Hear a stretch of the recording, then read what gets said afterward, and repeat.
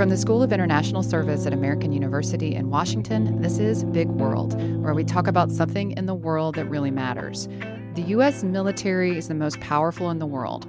It's ordered from within by a strict hierarchy built on rank earned by people in uniform, but it's ordered from without by people in suits. Civilian oversight and leadership of the military is one of the hallmarks of American democracy and the American system.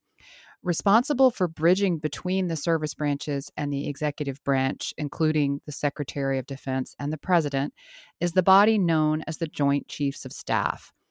How does this delicate balance of interests that governs the deployment of the most powerful military the world has ever known occur? Today, we're talking about civilian-military relations and the Joint Chiefs of Staff. I'm Kay Summers, and I'm joined by Sharon Weiner. Sharon is a professor here at the School of International Service. She's currently a senior resident fellow with the Carnegie Corporation of New York. Her research, teaching, and policy engagement are at the intersection of organizational politics and U.S. national security. Sharon has collaborated with Moritz Kut on The Nuclear Biscuit, a virtual reality experience involving a nuclear crisis. The project analyzes how people make high-stakes national security decisions under conditions of uncertainty, and I just love saying the name, The Nuclear Biscuit. There, I said it again. From late 2014 through early 2017, Sharon served as a program examiner with the National Security Division of the White House Office of Management and Budget, where she had responsibility for budget and policy issues related to nuclear weapons and nonproliferation. Her previous government service includes the Joint Staff's Strategic Plans and Policy Directorate and the House Armed Services Committee. Her most recent book, Managing the Military, the Joint Chiefs of Staff and Civil-Military Relations, analyzes the power of the Joint Chiefs of Staff chairman to help or hinder the president's ability to implement their defense policy preferences. And it is the main subject of our conversation today. Sharon, thank you for joining Big World. It's a pleasure to be back on Big World and to be back in touch with SIS. Your recent book, as I said in the intro, is called Managing the Military, and it's about the Joint Chiefs of Staff and civil-military relations. You detail a lengthy history between when the Joint Chiefs were established under President Truman and the Trump administration. Why is this an important topic now in 2023? This is one of those topics that I think is always important, but the particular issue that we focus on changes with the politics of the time, with the administrations, and really with the state of the world. But one of the reasons that civil-military relations remains important is because the relationship between the Joint Chiefs of Staff, so these are the heads of the Army, Navy, and the Air Force, and more recently the Marine Corps, the relationship between the Joint Chiefs of Staff and the president, we tend to think of it as one where the president tells the military what to do and they run off and do it. But in fact, it's a relationship that's inherently based on bargaining and bargaining over policy. The military and the president don't always agree.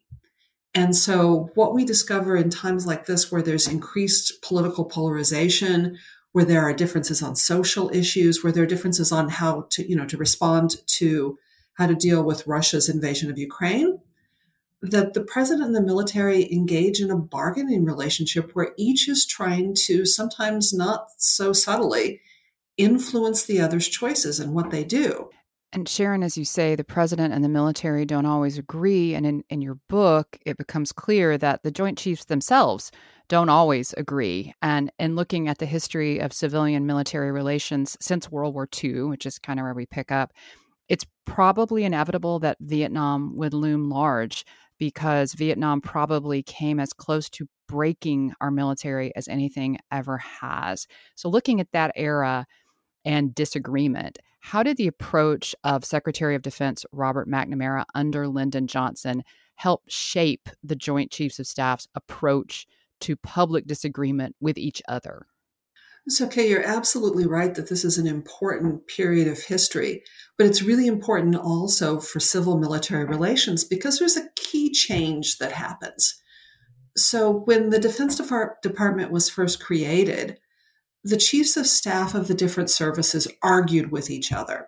This was the beginning of the Cold War. They were arguing over budgets. They were arguing who should have a role in nuclear weapons. They were arguing over all kinds of things. And sometimes civilians, the president, the secretary of defense, would make choices between them. So if you imagine yourself as the president of the United States, you might be an expert on something entirely different than national security.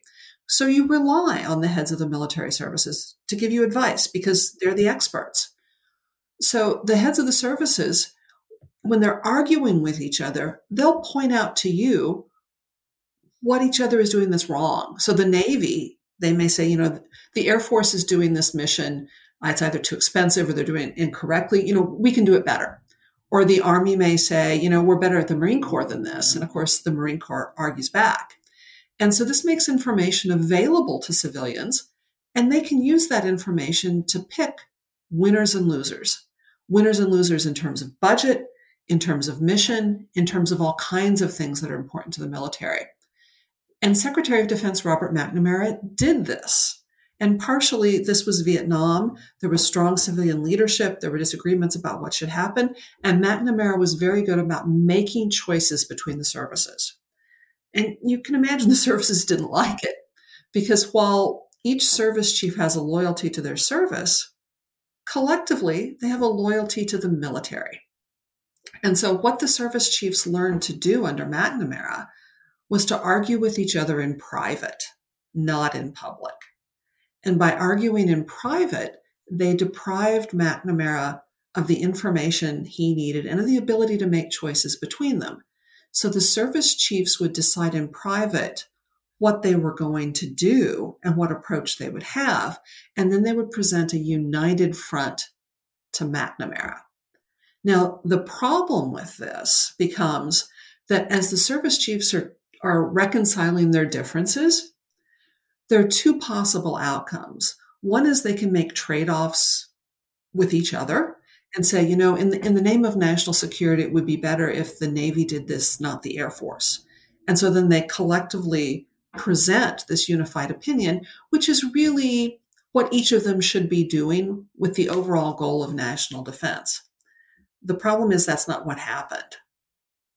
Because none of the service chiefs outranks the other, they engaged in horse trading, and they would come up with informal rules of thumb that basically let each of them get what they wanted. And if, for example, the defense budget was going to be cut, they would share those cuts equally. If it was going to increase, they would each get a chance to have the same share of increase. If there was a new mission, they would share it rather than assigning a leader. So the result of this was excess military spending, duplication, and probably most importantly, not sound advice for the president, because they were providing the president with advice that was the result of collusion, not trade-offs. And that was the big change that happened under McNamara. Right. It's if you and I are deciding amongst ourselves how we're going to divide up $1 million, it's very easy for us to come out friends if we both say that we have half each, right? We each get 500,000. But if we had to have a real discussion and decide that ultimately, maybe in this case, I really would have the goal of whatever we're trying to achieve would be better served if I took the lion's share of that and you only walked away with $200,000. That's a much harder conversation for us to have and to come out with as friends. And it's sort of the same, I guess, with the Joint Chiefs, where it's kind of it's sort of a forced equality among them rather than them doing the really hard work. You could think of it as a forced family, right? And to keep peace in the family, you like many of us do around the holidays, to keep peace in the family, you come up with informal rules about what you do and don't do. And Sharon, you described the evolution of the Joint Chiefs of Staff since its inception under President Truman. But one piece of legislation from 1986 is a theme throughout the book. It almost cleaves the era of history since the Joint Chiefs were conceived into before and after. What was the Goldwater-Nichols Act, and what has been its lasting impact on the Joint Chiefs of Staff and civilian-military relations?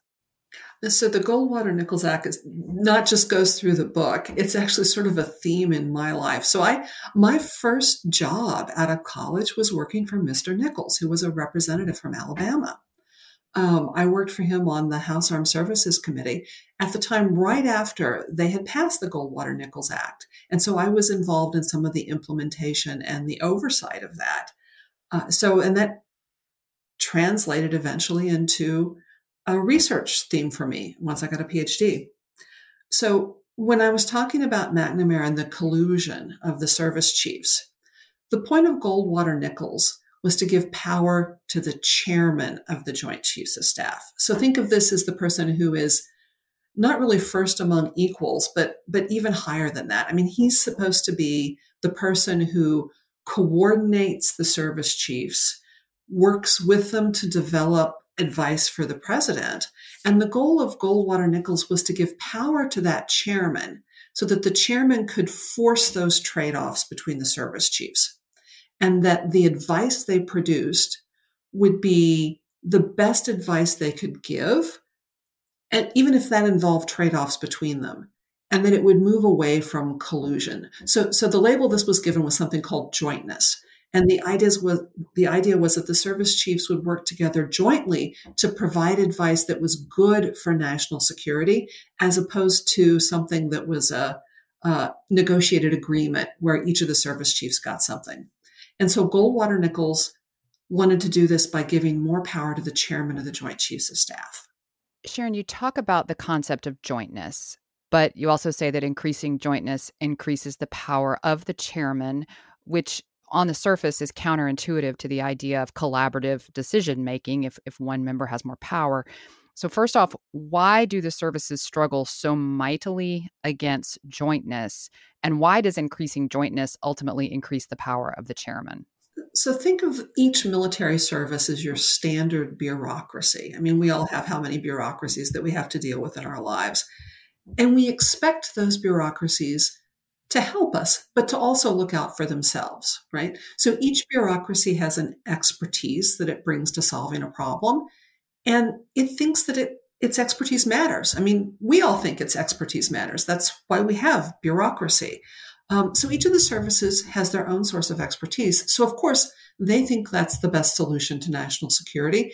And that's the thing that they want to take care of and feed by recruiting quality people, by having a budget, by having the best weapons, by using those people and weapons when it's needed to defend the United States.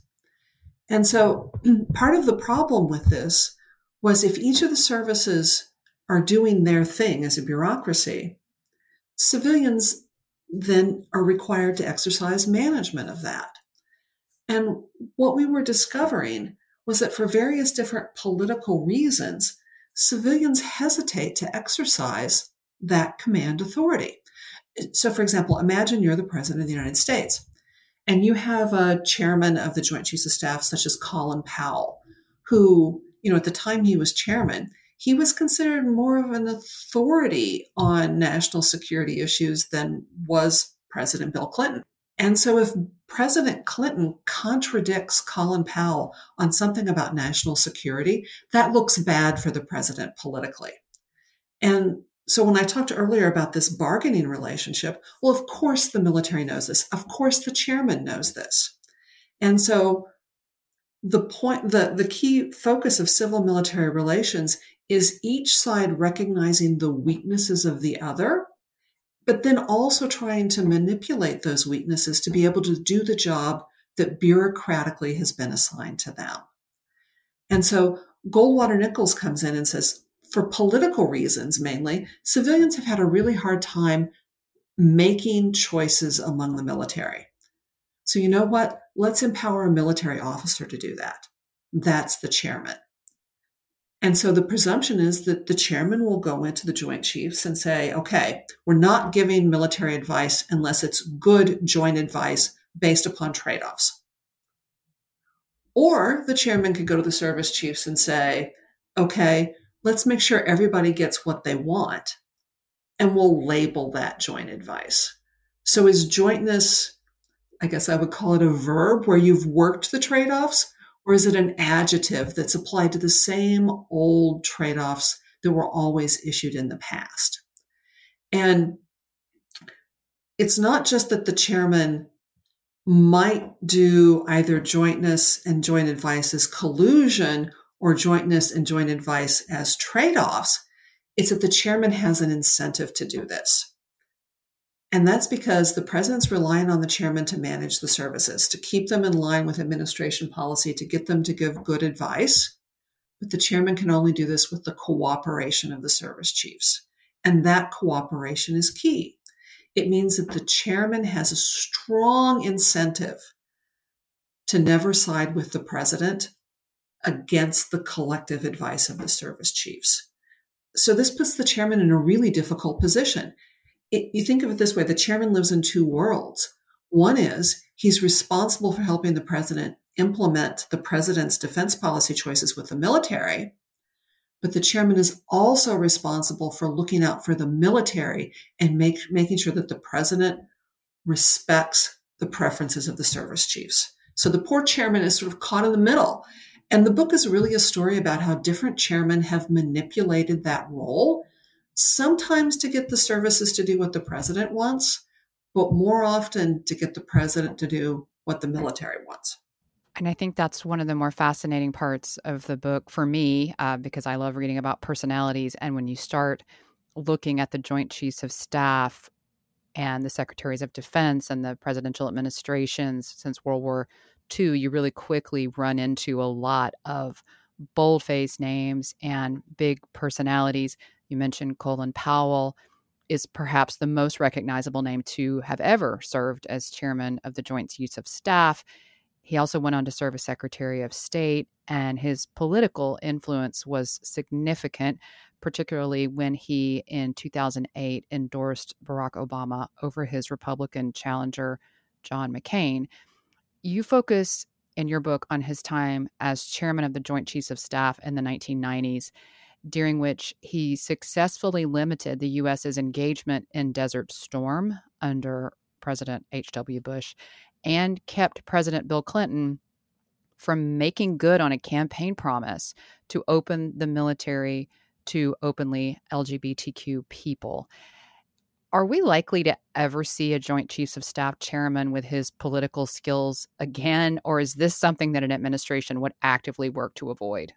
So the answer to this question is yes, but the answer is also no. So the book isn't a story about how chairmen take power. It's really a story about how presidents have ceded power. So a president who's seen as politically weak on national security, or who's elected at a time where public faith in the military is high and faith in other institutions like Congress or the Supreme Court is low.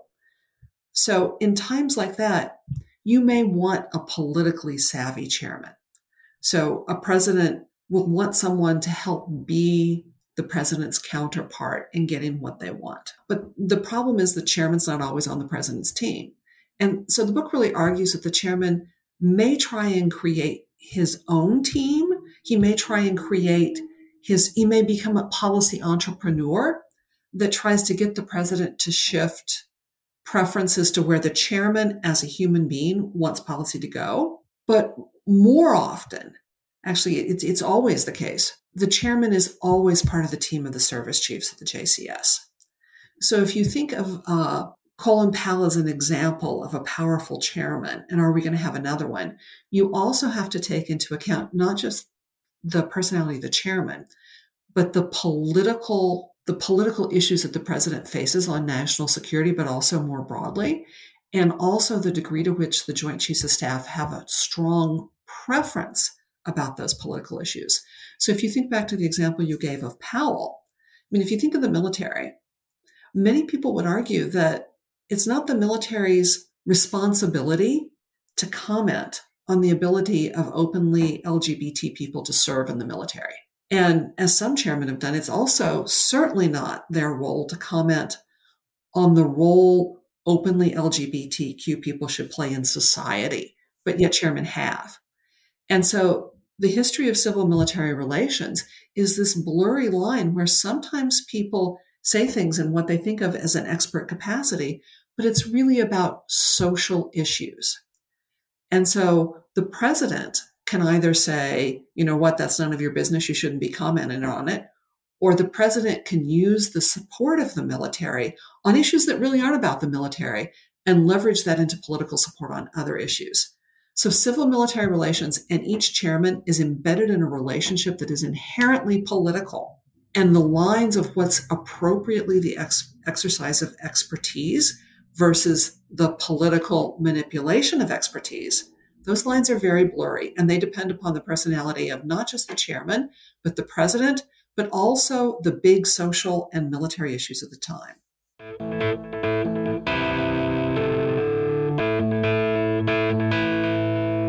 Sharon Weiner, it's time to take 5. You, our esteemed guest, get to daydream out loud with 5 policies or practices you believe would change things for the better. What are 5 policies or procedures you'd like to enact to improve military and civilian relations? Number 1 is improve faith in other institutions of government. So help people look up to Congress, the Supreme Court, the press, the executive branch. This will inherently mean that the military doesn't outrank literally every other institution in the U.S. government in terms of political clout. So that's number 1. Number 2, this would also mean, if there were increased faith in other institutions of government, this would also mean that the president could more easily overrule the collective position of the Joint Chiefs of Staff, this joint advice. So number 2 is, if this were the case, a president would be more able to be commander-in-chief rather than persuader-in-chief when it comes to defense policy. The third thing I'd do is to put civilians in roles that are intended for civilians. So over time, many of the roles of the staff and the people who deal with defense policy, and these are roles that are required to be held by civilians, they actually end up increasingly being held by former military officers. So individually, this isn't a problem. And certainly there are qualified former military officers who should be allowed to use their expertise in civilian positions. But there are also qualified civilians. And not having those qualified civilians predominantly in these roles generally suggests that civilians don't have the expertise necessary to make choices about defense policy. And I just don't believe that's true. So more civilians, please. Number 4, UFERs. So a UFER is an unfunded requirement. So the heads of the military services, after the president puts together the budget and sends it to Congress, they're allowed to go to Congress and say, here is our list of things not in the budget that we very much absolutely need. It's not unfunded desires, it's called unfunded requirements. So I would end this practice because it simply undercuts the president's budget and the president's policy choices. And the last one is, I'd provide both military and civilians with training and with a discussion about what it means to have an apolitical relationship. So in general, in theory, and also in practice, there tends to be the assumption that the political role of the military is a strict line and you know exactly when it's crossed. But this isn't the case. That line is really blurry, and pretending that it's not sets up a false sense of certainty that our military isn't crossing political lines and that civilians aren't inviting them to do so. So instead of the myth that there's a strict division between civil and military, between political and expertise, I think this should be a conversation and an ongoing debate, especially a debate about specific instances. Thank you.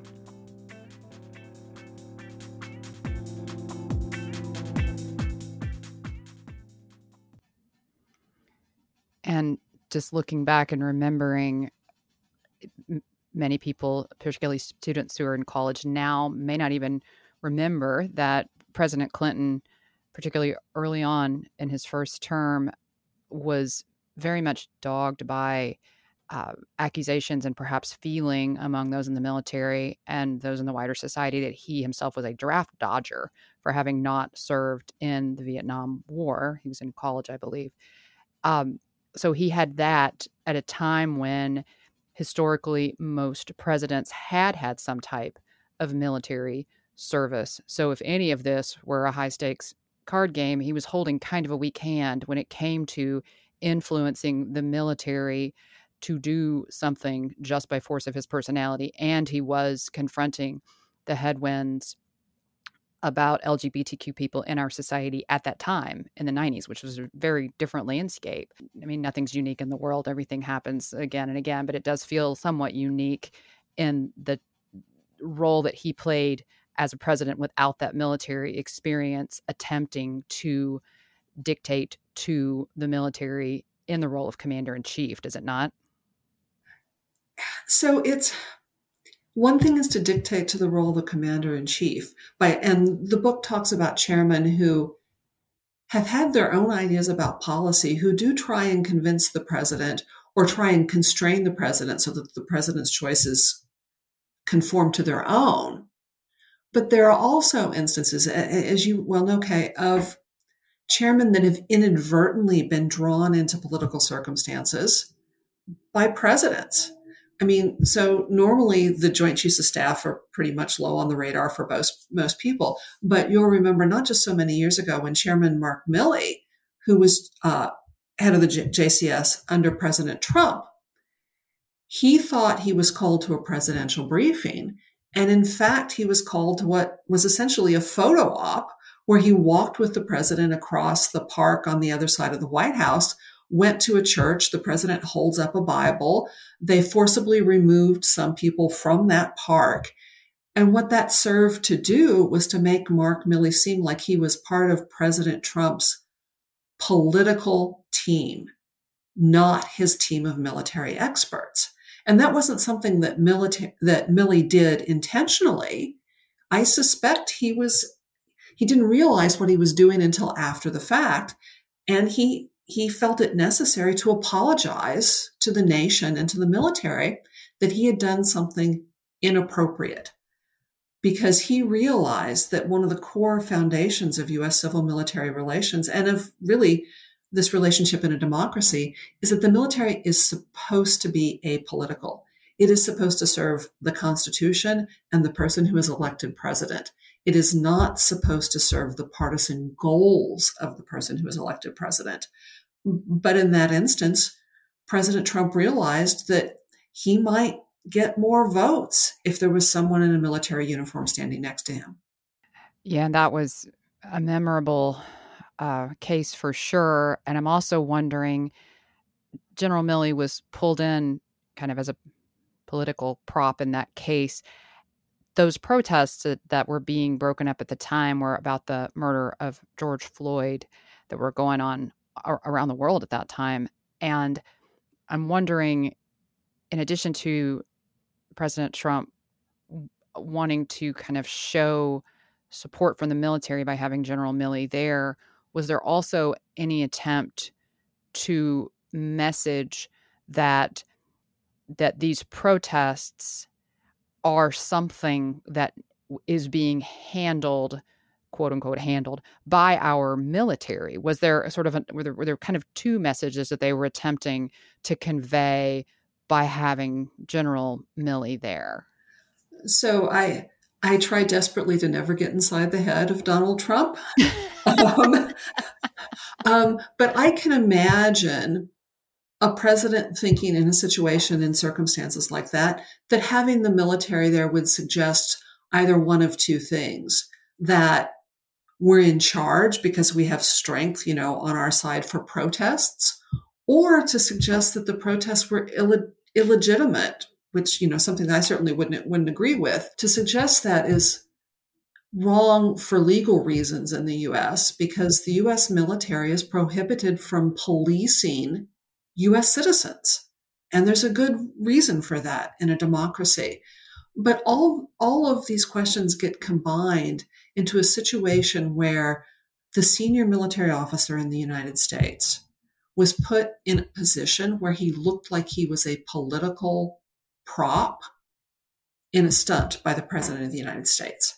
And this shows that in terms of political power, I mean, Trump did that for a reason, right? He assumed that people would look up to Milley, that they would think Milley's support for something was persuasive.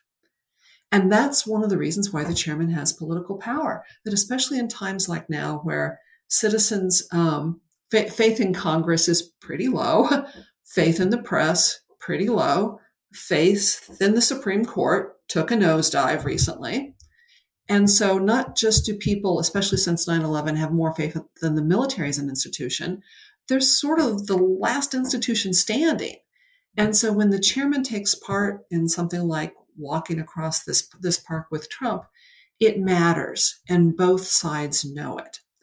And the question is, where do you draw the line between a chairman who is supporting the president's policy choices on national security and a chairman who is being used as a political partisan to support the president on other issues? And presidents are keenly aware of this, and they're keenly aware that the chairman actually has a choice in this. So, for example, President Obama, many of the stories about how Obama was trying to consider policy choices in Afghanistan will include stories about how he was very conscious that if he overruled the military, that the military would make it more difficult for him to get other policy choices that he wanted to enact.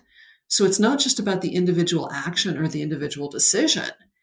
It's about the range of persuasive ability that is given to the president and how the chairman can add to that pool of leeway or can subtract from it. Sharon, you closed your book by saying, quote, "Too often, civilian control of the military in the United States is assumed to be a mandate to obey. In reality, it has always been an act of persuasion," end quote. So my last question, in a post-Goldwater-Nichols reality, when both the chairman and the Joint Chiefs themselves have leverage, both publicly and behind the scenes, who is persuading whom? They're persuading each other, Mm-hmm. and they know it.